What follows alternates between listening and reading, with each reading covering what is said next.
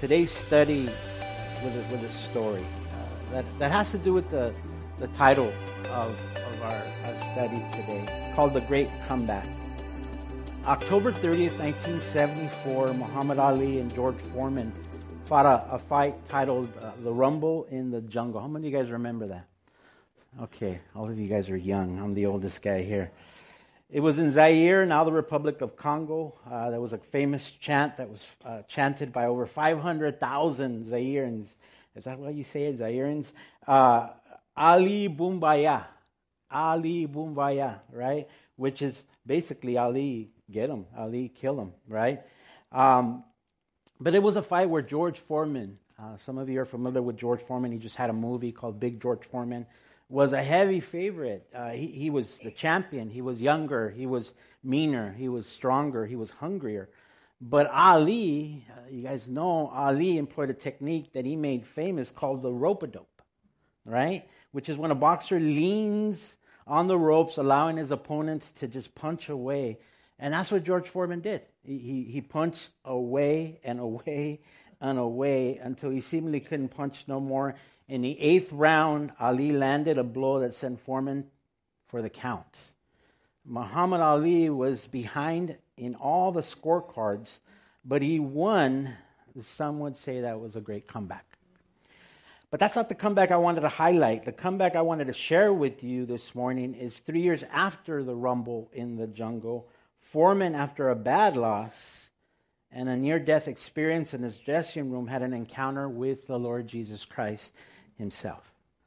A man, self-admitted, who was filled with pride, covetousness, a quest for power, lust, an uncontrollable bout with anger, was humbled by the Lord Jesus Christ. Romans 2:4 reminds us that it's God's goodness that leads us to repentance. Amen?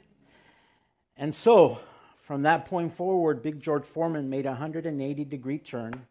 He quit boxing. He became a good father, a good husband. For 10 years, he became a servant of the Lord Jesus Christ, serving at-risk youth, giving all his time, his efforts, and his money for the kingdom of God. But after some financial troubles, he made his return back to the ring. And on November 5th, 1994, against a 26-year-old heavyweight named Michael Moore, who was a champion, Foreman, out of shape, getting killed round after round by this younger contender, clocked Moore in the 10th round with a shot that sent him to the canvas. Moore couldn't recover in time, making Foreman the oldest man to ever win the heavyweight title at 45 years old. Who's 45 and older here? You know that's about, right? Big George Foreman made a great comeback, but it wasn't in the ring. His greatest comeback was repenting from his lifestyle and surrendering his life to the Lord. In an interview, he said, "In the second time around, I had more than the first time. The big fist, the strength, the knockout punch that I was given was accompanied with faith in God. I knew that God would be with me as I trusted in Him, and I did the right thing." Today, I want to share with you another great comeback, not in the ring where there's a canvas and where there's lights, but in the ring of life. Psalm 51 is a beloved psalm. I just want to let you know that we pushed back our second service till 3 o'clock, so this is going to be at about a 3-hour service. I hope you're prepared, okay? Seriously, man, I was telling Mark that, when I first had the privilege of sharing, I had a hard time coming up with the study. How do I fill the hour, the 45 minutes? And now it's the opposite. Lord, it's too much. And so forgive me. I asked Abel to get his long staff so that if I take too long, he could just pull me out, okay? But this psalm is a beloved psalm by many. Many in history have turned to it during their time of death. Just to name a few, King Henry V requested that Psalm 51 be read to him on his deathbed. William Carey, the great missionary, requested that it be the text of the sermon at his funeral. Psalm 51 has been described as the most precise and powerful demonstration of the reversal from guilt of sin to freedom of repentance. The great preacher and theologian J. Campbell Morgan described Psalm 51 like this: This great song, pulsating with the agony of a sin-stricken soul, helps us to understand the stupendous wonder of the everlasting mercy of our God. If you were to title this psalm, you could call it From Gutter to Glory. You can call it From Wasted to Washed. You can call it From Guilt to Rebuilt. And just in case you might not be familiar with the Psalms, that's okay. A psalm is a song, right, or a poem. They were written a long time ago by David and other authors, other musicians. They were sang by the Israelites. And in studying them, it helps us to express our feelings to God and learn more about His love for us. As pastors, whenever someone is going through something heavy in life, we always tell them, read the Psalms, because they're so honest. They're so honest. We think that David was bipolar, because sometimes he would start with, God, where are you? Have you guys ever been there? God, where are you? But he would always end with worship and with praise. The Psalms are beautiful. And Psalm 51 is an intimate look at David's comeback, the great comeback to God. It's a reminder that no matter what, the child of God can always come back to the Lord. Spurgeon said it's the sinner's guide. Psalm 51 is one of 7 penitential psalms. There's Psalm 6, 32, 38, 51, 102, 130, and 143. And a penitential psalm contains expressions of guilt, remorse. It's an acknowledgement of personal transgression, pleas for mercy, and a desire for a renewal or for cleansing. What a topic, huh, to write a song about. Definitely not a top 10 hit today. But David wrote a hit. David wrote a hit without a doubt. And hopefully, after the service, we can play a song by 2 Christian brothers named Shane and Shane. How many of you know who Shane and Shane is? Gifted brothers in the Lord. They love the Lord. And you can tell that when they write these songs, it's the Lord really speaking to them. Well, they wrote a song called Psalm 51, Wisdom in the Secret Heart. And so if you think, well, what a strange topic to write a song about, check out that song. It's powerful and it's a beautiful song. So with that said, let's dig in. If you have your Bible or your device, open it to Psalm 51 if you're not already there. I'm going to be reading for the New King James. So let's start with the prologue and verse 1. We all there? Let me pray one more time. Father, I thank you so much, Lord, for your grace, your mercy, Lord. I pray that today, Father, that, Lord, those things that we know about you would be cemented in our heart. And, Lord, those things that you want us to know, Lord, that you would show us today through your word, Father. And I do pray that if there's anyone here that feels, Lord, like they've drifted from you, like there's no chance for them, Lord, that today's psalm would be a reminder, Lord, that you are a merciful and loving God. So we thank you, we praise you, and we ask this together in Jesus' name. It says in Psalm 1, and I'm going to read the prologue because it's very important. It says, to the chief musician, a psalm of David when Nathan the prophet went to him after he had gone into Bathsheba. Have mercy upon me, O God, according to your loving kindness, according to the multitude of your tender mercies. Right off the bat, huh? Right off the bat, you realize how personal this psalm is. For the sake of time, I'm not going to ask you to turn there, but I want to invite you to read 2 Samuel, chapter 11, verses 2 through 27, and 2 Samuel chapter 12, verses 1 through 13 on your own, because when you do, you'll come across a crazy tragedy of a story. I'm just going to give you a rundown. I'm going to begin with 2 Samuel 11:1, which tells us, in the spring of the year, when kings normally go out to war, David sent Joab and the Israelite army to fight the Ammonites. They destroyed the Ammonite army and laid siege to the city of Rabbah. However, David stayed behind in Jerusalem. Warning, don't get caught slipping. Do what you've been called to do. David didn't. And though he was forgiven, you'll see that it cost him big time. So real quick, just a quick synopsis of 2 Samuel 11 and 12. It tells us that David, after an afternoon catnap, went on his roof of his palace. He was enjoying the view, and as he was looking over the kingdom, he caught sight of another view. Some of you guys know the story. He caught sight of a woman. And not just any woman. a beautiful woman. The New Living Translation says that this woman had unusual beauty. And not just any beautiful woman. I hope it's okay to say, this is first service. A naked, beautiful woman. Make a long story short, David declared, I want her. And as the saying goes, power corrupts and absolute power corrupts. Absolutely. David had absolute power, so he thought. So not even the declaration that this woman was Bathsheba, the wife of one of his soldiers, Uriah, who was off to war where he should have been at as the king, stopped him. So he took her, he slept with her, and he concealed the child with her. To cover his shame, he asked his general Joab, send Uriah to me. And after some small talk, how's the weather up there? How's the war going?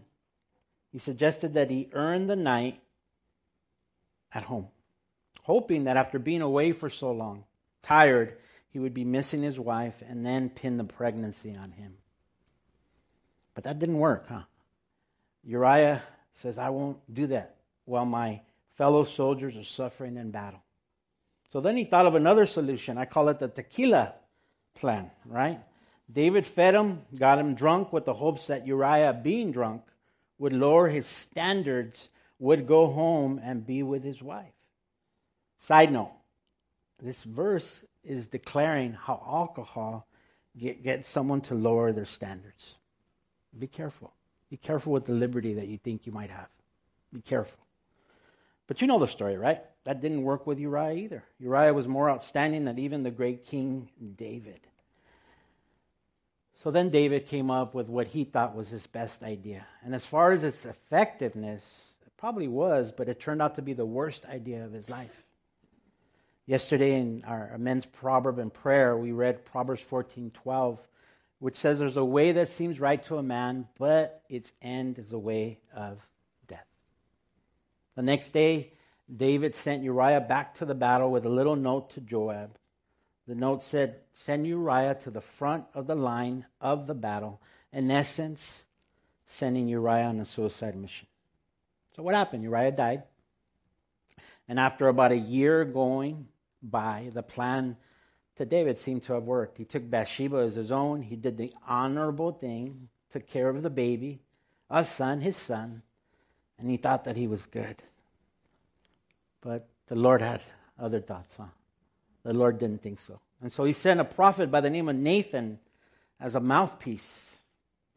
Nathan told David a parable about a rich man who stole the poor man's lamb and barbecued it for a guest. And so after that story, we know the story, David was furious. He said, that man is going to die. And that's when Nathan told him, that man is you. That man is you. God told me to ask you why you would take someone else's wife and someone else's life. And that's when David realized what he had done. With Nathan's prodding, David realized that his kingdom, his palace, couldn't shield him from the all-seeing eyes of God. He knew that he was naked before God. Nathan told him, God is going to spare your life, but your life and legacy will never be the same after this. He knew that he had just drifted far from God, and he declared the following, I have sinned against God. And that's what leads us to this psalm. In essence, this psalm is part 2 of 2 Samuel chapter 12. Now we know why David jumped right in the way he did. Have mercy upon me, O God, according to your loving kindness, according to the multitude of your tender mercies. Have mercy upon me. What is mercy? Mercy is not getting what you deserve. David knew that he deserved death. The sacrificial system that was in place covered non-essential sins, but it definitely didn't cover adultery. It didn't cover murder. David had no other choice but to fall on the mercy of God. He needed to be spared. And that's what he asked for. David knew God's mercy.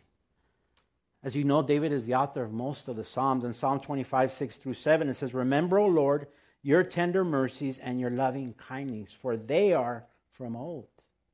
Do not remember the sins of my youth, nor by transgressions. According to your mercy, remember me for your goodness' sake, O Lord.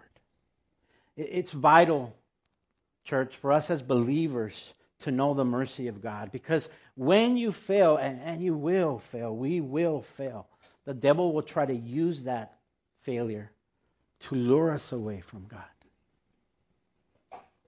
Notice David's plea. It wasn't based on his goodness. It wasn't based on the good things that he had done. It was based solely on the judge with a capital J, right? Oh God, according to your loving kindness, according to the multitude of your tender mercies. Anytime we approach God, we should base it according to him and never according to us. David mentions mercy again, but he magnifies it now by citing the multitude of God's tender mercies. A definition for the Hebrew word multitude is more in number. And so, though your sins are like the hairs on your head, God's mercies are like the stars in the heavens, more in number. Amen? The word tender speaks of a woman's womb. And so, in other words, what that's saying is of a mother's compassion, her handling of her baby. Today I have the privilege, it just worked out that way because I really wanted it to be Pastor Manny, and my son wanted it to be Pastor Manny. Don't tell him I said that. But we're going to dedicate my granddaughter, Elia. Second service. You guys can come if you want.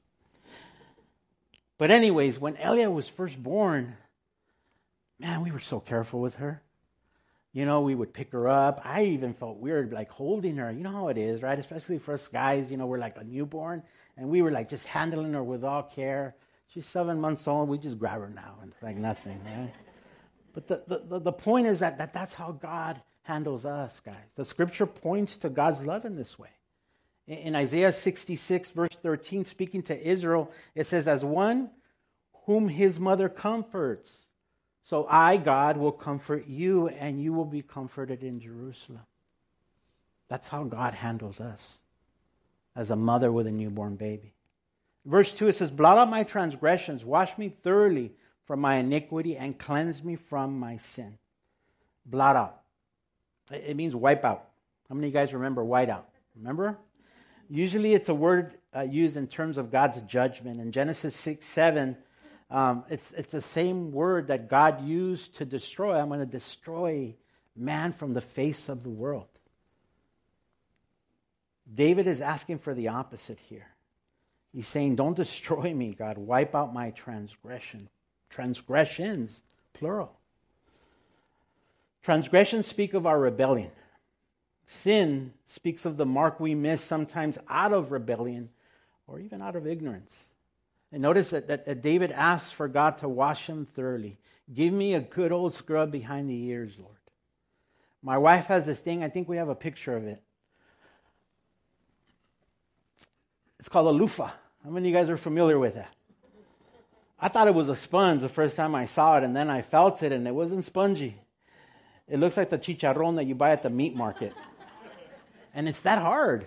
It's that hard too, but it cleans. It cleans, and that's what, in essence, David was asking for. Clean me thoroughly. Clean me over and over and over again. Now, was David dirty physically? No, he was dirty spiritually.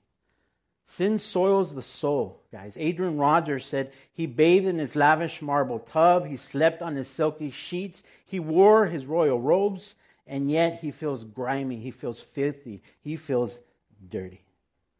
But do you know that that's a good sign? It's a good sign when we feel dirty, because that's an indicator that God is in us, that God is in you, that God is in me. It's a possible sign of salvation. That's how good of a positive sign that is. When we have conviction, when we have remorse. A believer versus an unbeliever. The child of God may lapse into sin and he loathes it.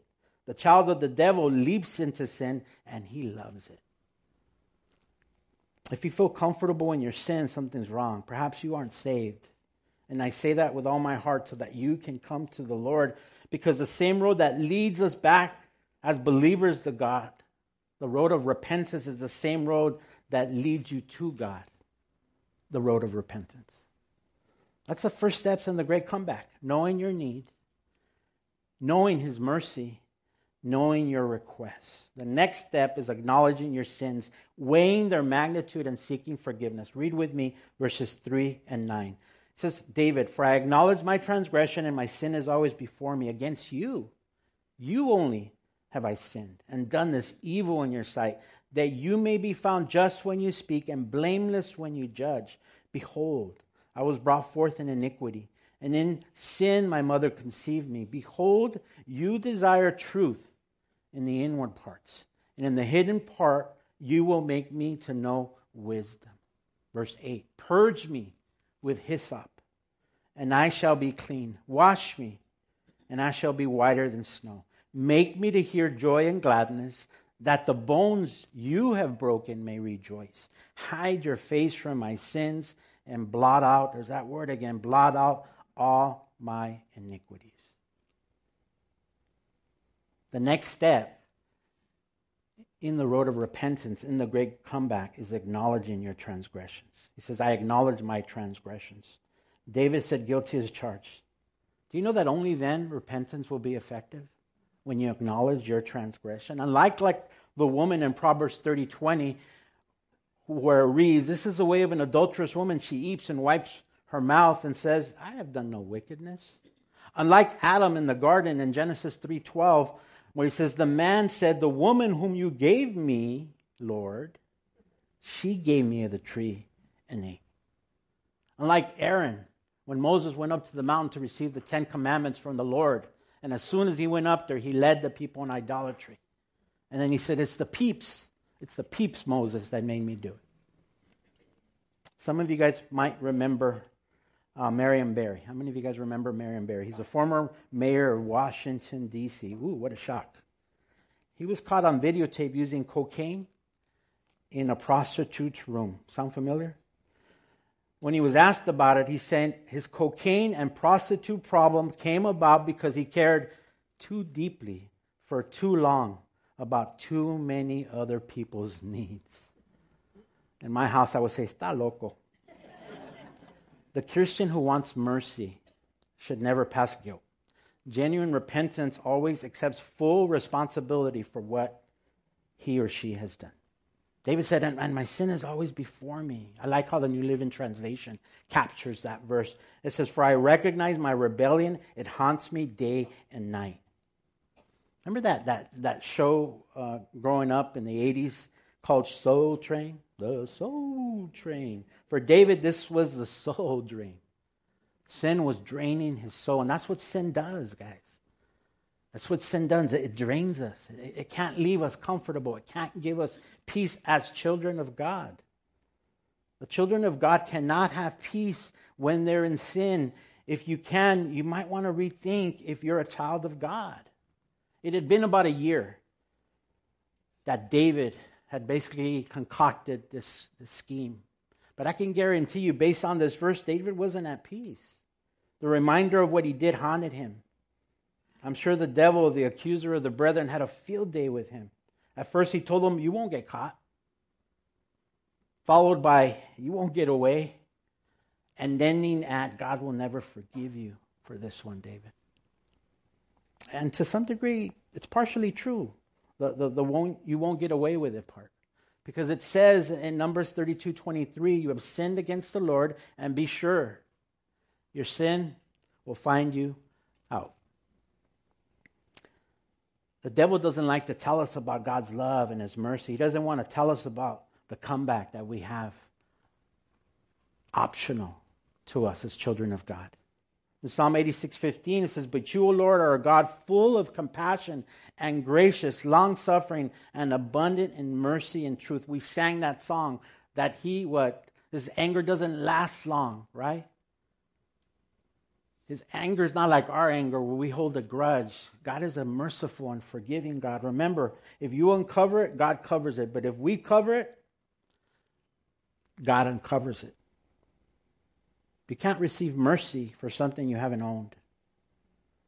You got to pony up to what you did. Look what it says in verse 4. Against you and only you have I sinned, and done this evil in your sight, that you may be found just when you speak and blameless when you judge. That's the next step. We need to acknowledge who we sin against. Yes, when we sin, we hurt others. And yes, when we sin against others in some respect. David sinned against Bathsheba, more than likely. Took advantage of her, more than likely. David sinned against his people as the king. David sinned against his body, like it says in 1 Corinthians. David sinned against the baby. But ultimately, who did he sin against? He sinned against the judge and jury, which is God. Declaring this truth only puts more weight on what he did to others, right? As an example, if I mistreat my wife, I'm mistreating whose daughter? God's daughter. And my wife is quick to remind me of that every single time. But so does God. He says that you may be found just when you speak and blameless when you judge. This is a declaration from David as he's asking for the mercy of God, that whatever God decides, he's just. When we ask for mercy, we have to do it with a heart to know that God is just no matter what he decides. The other day, I don't know about you guys, but does it happen to you guys? You know, when you hear a conversation and you don't want to snoop, but they just put you in a position to snoop? I was waiting for some food that I ordered, and to kill time, I figured I'm going to kill some calories, and I started walking around a park that was by the place that I was waiting for my order at. And as I was walking around the park, there was this older couple, with their windows open, and apparently they were arguing. And the lady said, "You need to apologize." And the man started saying something, and then he says, "Okay, I apologize." Is that asking for mercy? I've done that. God doesn't want that from us. He wants to acknowledge who it is that we sinned against. When we say that you may be found just when you speak and blameless when you judge, as David said, that he's declaring, look, your judgment, it's righteous against me. I deserve judgment. That's why I'm falling at the mercy seat of God. It says, "Behold, I was brought forth in iniquity, and in my sin my mother conceived me. Behold, you desire truth in the inward parts, and in the hidden part you will make me to know wisdom." Behold. David uses behold like him seeing this sin in light. I've never seen it like that before. Behold, there's a reason why the Bible gives us that word. It wants us to pay attention, to hone in on what it's trying to tell us. A sign of true repentance is a person aligning with God as opposed to a person trying to align God with them. I was brought forth in iniquity, he says, and in my sin my mother conceived me.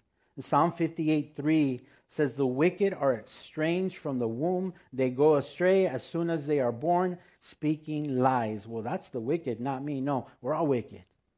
We need to understand that we aren't sinners because we sin. We sin because we are sinners. As blood-bought believers, we need to trace our sinful tendencies to the very beginning of our existence. We are sinners not when we're born, but when we're conceived. It's called original sin, and we need to know that. That's what David is declaring. I was brought forth in iniquity. He's actually just thinking about what he's done, and he's like, man, I'm in trouble. I need God's mercy. The New Living Translation captures this as, "For I was born a sinner, yes, from the moment my mother conceived me." Verse 6 says, "Behold, you desire truth in the inward parts, and in the hidden parts you will make me to know wisdom." Again, notice the word behold. Don't miss this. Don't miss this. David is making a comparison between 5 and 6. It's a contrast between the sinful reality of David's condition, which is what? I was brought forth in iniquity, and in sin my mother conceived me. It wasn't like his mother was sinning and conceiving him, it's that he was a sinner from conception. But the contrast that he's trying to make, he says, but you don't want that from me. Behold, you desire the inward parts to be true. You want me to know wisdom. Wisdom is the knowledge to do the right thing, guys. And that can only happen when you put your trust in the Lord Jesus Christ. His Spirit takes residence in us, and now your life starts to change. I had absolutely no wisdom. No, I lie to you. I had street wisdom. I learned from the streets how to do wrong, and I got better and better as I went on. But that wasn't the wisdom that God wanted for me. He wanted true wisdom. He wanted wisdom from above. David's declaration here is in agreement with God. And then he mentions truth. What is truth? Does it remind you of someone? Pontius Pilate. as the way, the truth, and the life was standing next to him. He says, what is truth? You desire truth in the inward parts. Though the sin nature was deep within David from conception, God wanted to work deeply in him. And do you know that he wants to work deeply in you and in me? Notice David didn't cry out for a superficial brush over. He didn't just say, forgive me, God, and I'll go back to my business. He asked for something much deeper. Lord, work in my heart, change me, mold me, perfect me. He knew that God saw deep in him. 1 Samuel 16:7.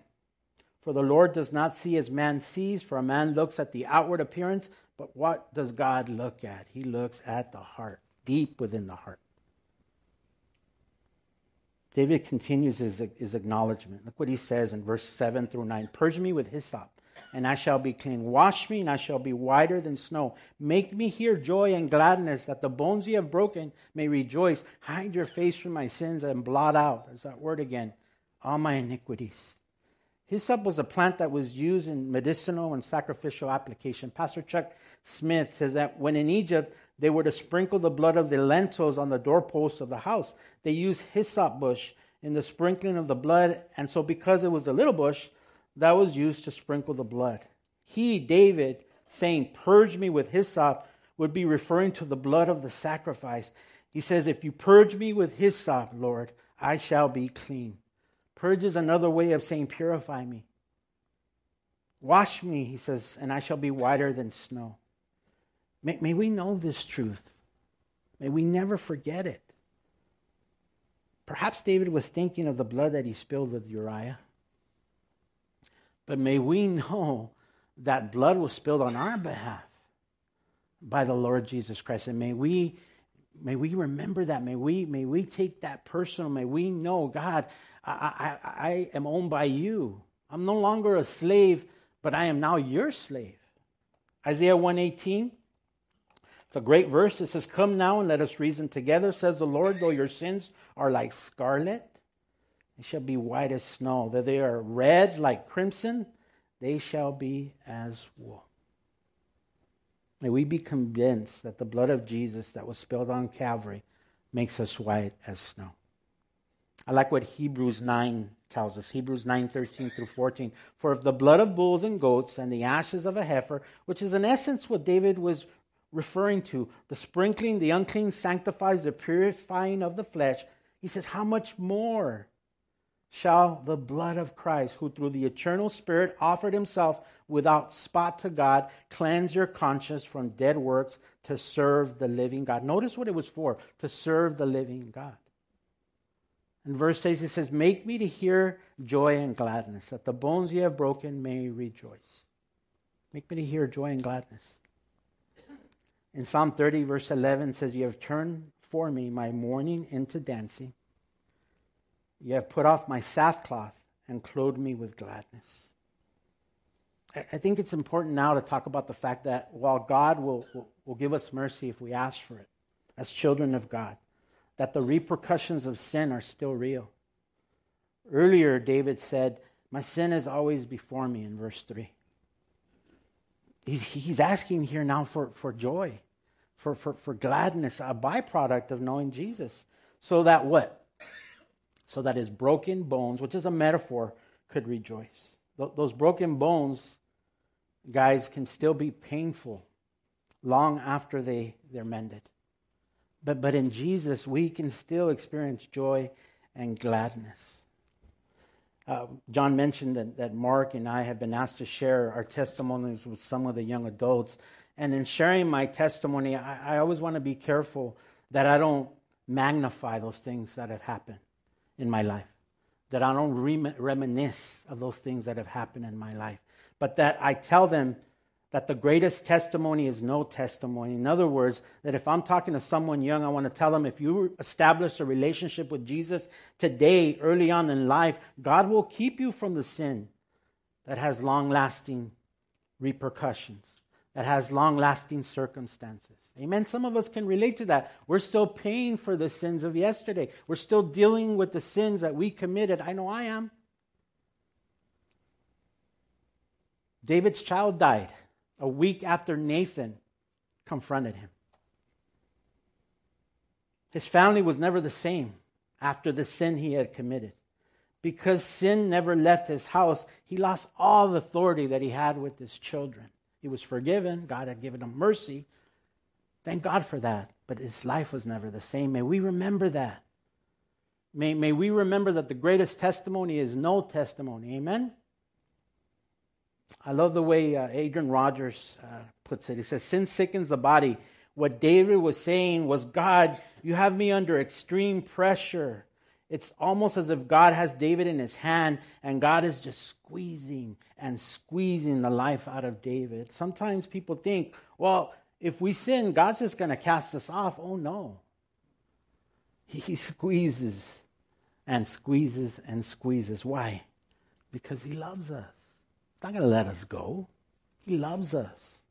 I love the way the New Living Translation captures this verse. It says, oh, give me back my joy. You have broken me. Now let me rejoice. Again, Adrian Rogers says, bound to sin, bound to suffer. Hide your face, David says, from my sins and blot out all my iniquities. As this David is saying, stop looking at me, God. I don't know about you guys, but sometimes when my kids do something bad, I look at them side-eyed. And I kind of shake my head like, to rub it in. No, I'm just kidding. Just to show them how much their actions affect me. Just to cause something in them to not want to do it again. It bothers them because they know that their father is disappointed. How much should it bother us to know that our Father, though he loves us, is disappointed with some of our actions? Because not only does God see us, but we also see him. Psalm 103:12, as far as the east is from the west, so far he's removed our transgressions from us. Jesus doesn't side-eyes us. He's not like me. He says, from east to west, so far I've removed your transgression for you. East to west goes on forever. David prays, blot out all my iniquities. And he means it because he knows God's mercy. In the first part, David was praying for mercy. Now David is praying for restoration. And that is what the child of God should want. Restoration from God. Not just mercy, not just, fire, insurance from hell, but to be reconnected with God, to gain back that which the child of God has lost. Look what verse 10 and 13 say, which is beautiful. He says, create in me a clean heart. That should be a daily prayer for us as Christians. Create in me a clean heart, O God, and renew a steadfast spirit within me. Do not cast me away from your presence, verse 11 says, and do not take your Holy Spirit from me. Verse 12, restore to me the joy of your salvation and uphold me by your generous spirit. How many of you have been there? Where in your life, in your walk with the Lord, because of sin, you've gone through dry seasons. You felt the removal of the joy and the gladness that you once had with the Lord. I have. He's saying, man, create in me a clean heart. He says, and uphold me by your generous spirit. Verse 13, then I will teach transgressors your way, and sinners shall be converted to you.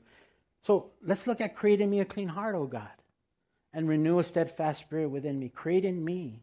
Do you guys know that the word create in the Hebrew word is the word bara, which means to shape, to fashion, to bring into existence out of nothing?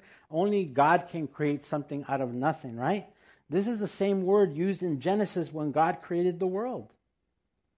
So think about that. What is David asking for? One translation, which is more of a commentary, has this verse for verse 10. God, make a fresh start in me. Shape a Genesis week from the chaos of my life. Do you guys understand what David is asking for here? He's asking for a reborn moment. He's asking for a new heart. He's asking for God to take his old heart, yank it out, and put a new heart, a clean heart, oh God, in him. I have a friend. If you guys can remember, keep him in prayer. His name is Mario.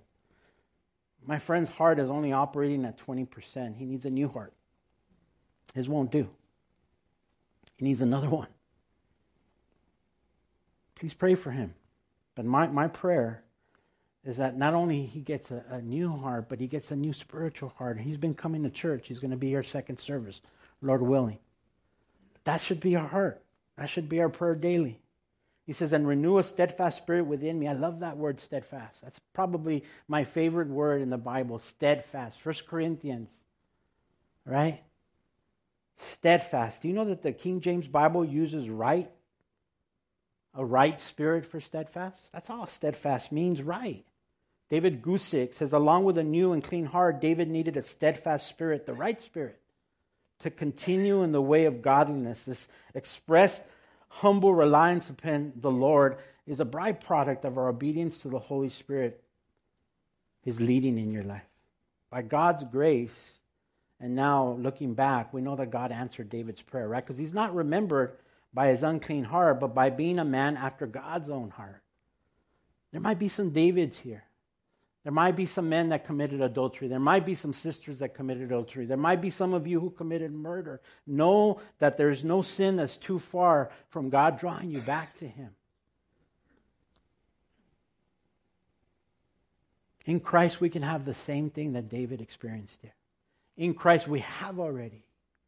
2 Corinthians 5:17 says, therefore, if anyone is in Christ, he's what? He's a new creation. A new creation. All things have passed away. Behold, all things have become new. Ephesians 2:10 says that we're His workmanship, created in Christ Jesus for good works, which God prepared beforehand that we should walk in them. Verse 11 says, do not cast me away from your presence, and do not take your Holy Spirit from me.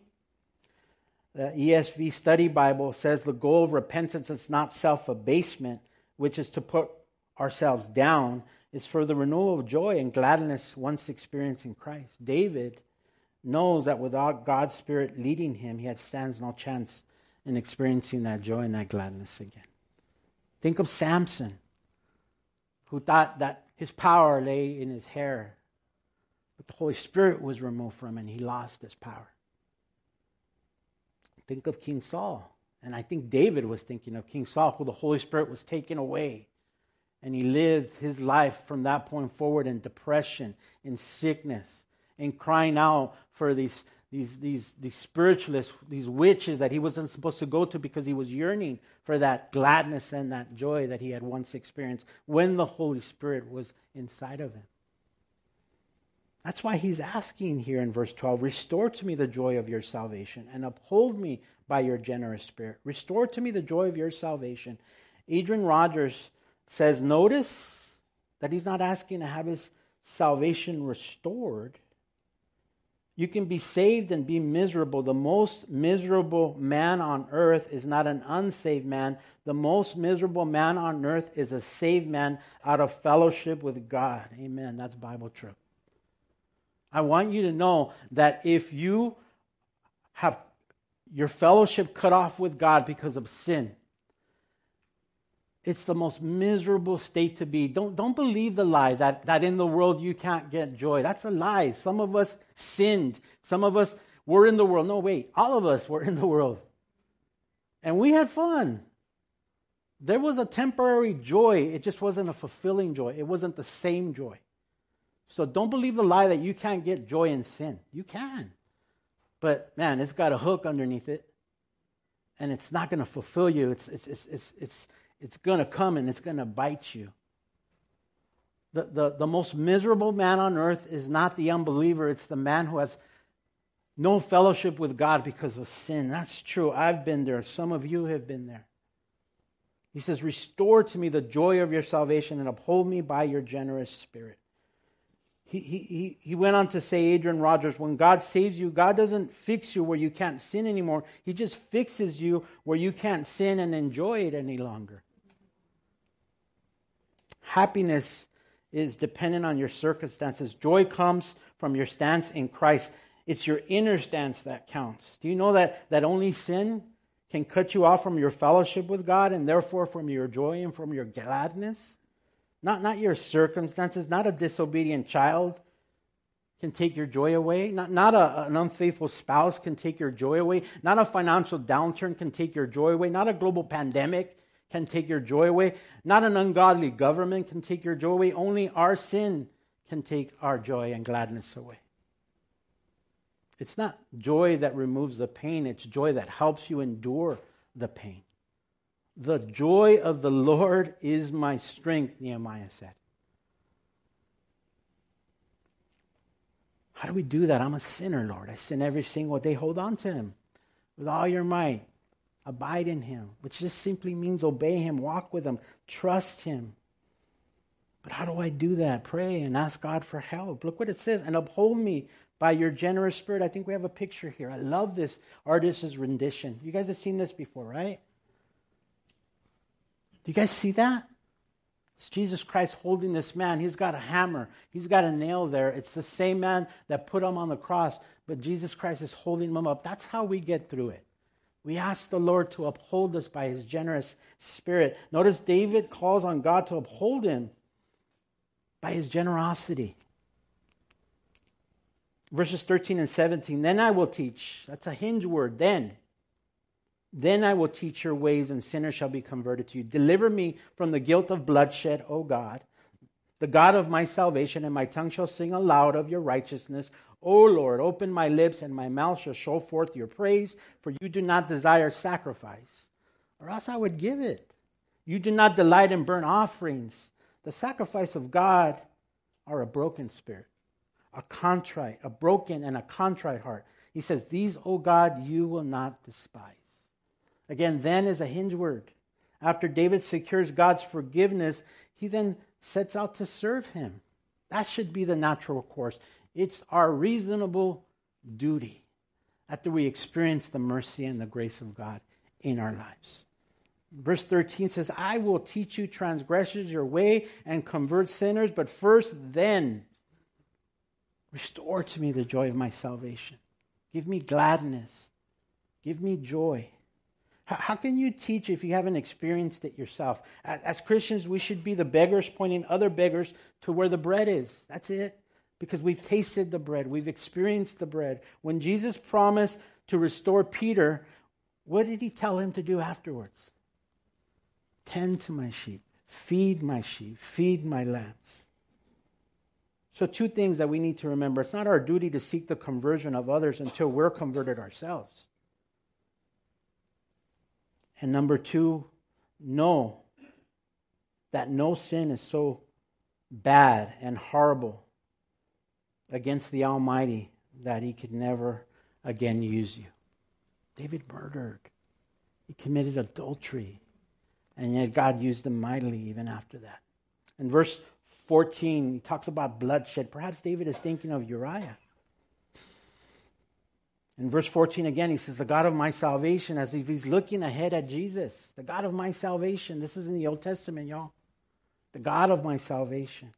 He says in verse 15, and my mouth shall sing aloud of your righteousness. He says, and my tongue shall sing aloud of your righteousness, O Lord. Open my lips, and my mouth shall show forth your praise. David knows that one must worship God in spirit and in truth. He doesn't want to play the hypocrite and sing. He doesn't want it just to be mouth service. You know, it's been said that one of the greatest indicators of something being wrong in a believer's life is that they stop worshiping. I don't know about you guys, but sometimes, you know, when I'm going through it, man, I've said something to my wife. I've blown it with my kids, and then I come in for a Sunday and I worship. Sometimes I have a hard time worshiping. Sometimes I have a hard time declaring those words because I feel so dirty. I feel like such a hypocrite. But you know that it's just one step. It's just forgive me, God. Lord, I fall at your mercy. And then we can sing. And then we can shout his name. And we should. We're going to have one more last closing song. You guys better sing loud. As you sing of his mercy, as you sing of his love. Verse 16 says, for you do not desire sacrifice, or else I would give it. You do not delight in burnt offerings. The sacrifices you want, God, are a broken spirit, a broken and a contrite heart. These, O God, you will not despise. That's the key to Psalm 51. That's the key to repentance. God doesn't, want us to be all religious. He doesn't want us to recite the whole Bible. He doesn't want us to declare, though it's a good thing, how long we pray for. He wants us to pray. He wants us to read the Bible, but he wants us to do it in sincerity. He wants us to give, but he wants us to give it behind closed doors with only him, where only he can see. He wants it to be real. The other day, I went outside of my house, and the smell of smoked meat hit me like a ton of bricks. And if there's any guys, maybe some gals in here who love smoked meat, you know that smelled like perfume to my nose, right? And so what did I do? I walked to the corner, and the smell still permeated the air. And so then I got in my car and I drove to the other block, and the smell was still there. I went a few blocks after that, and guess what happened? The smell was still there. Imagine the smell of sacrifice David could muster up. He was the king. He had all the cattle. But he knew that it wasn't about religion with God.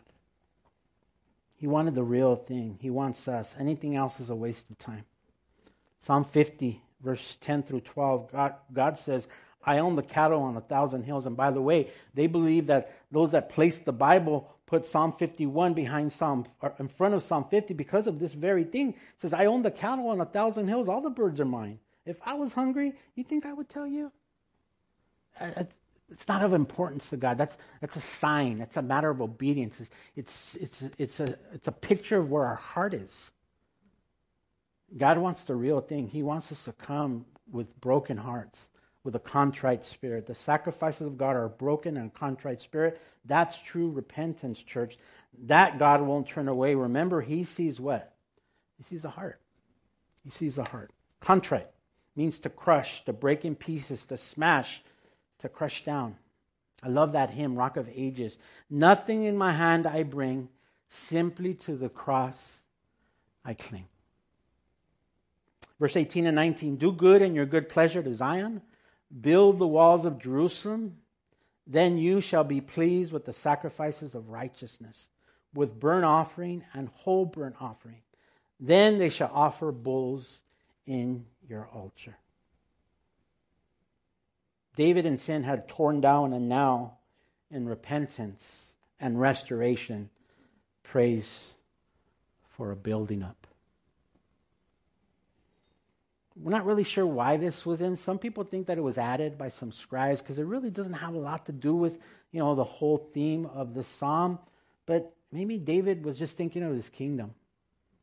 Maybe David was saying, God, if you're in charge, if you restore me, if you give me joy, if by your Spirit you lead me, man, things are going to be good in Zion. Things are going to be good in Jerusalem. Lord, you take the wheel. Lord, you drive. Then and only then will you be pleased with the sacrifices of righteousness. Then and only then will you be pleased with the burnt offerings and the whole burnt offerings and the offerings of bulls at the altar. I want to close with just a reminder of the greatest comeback that we have as children of God. To know that we can come back to the Lord.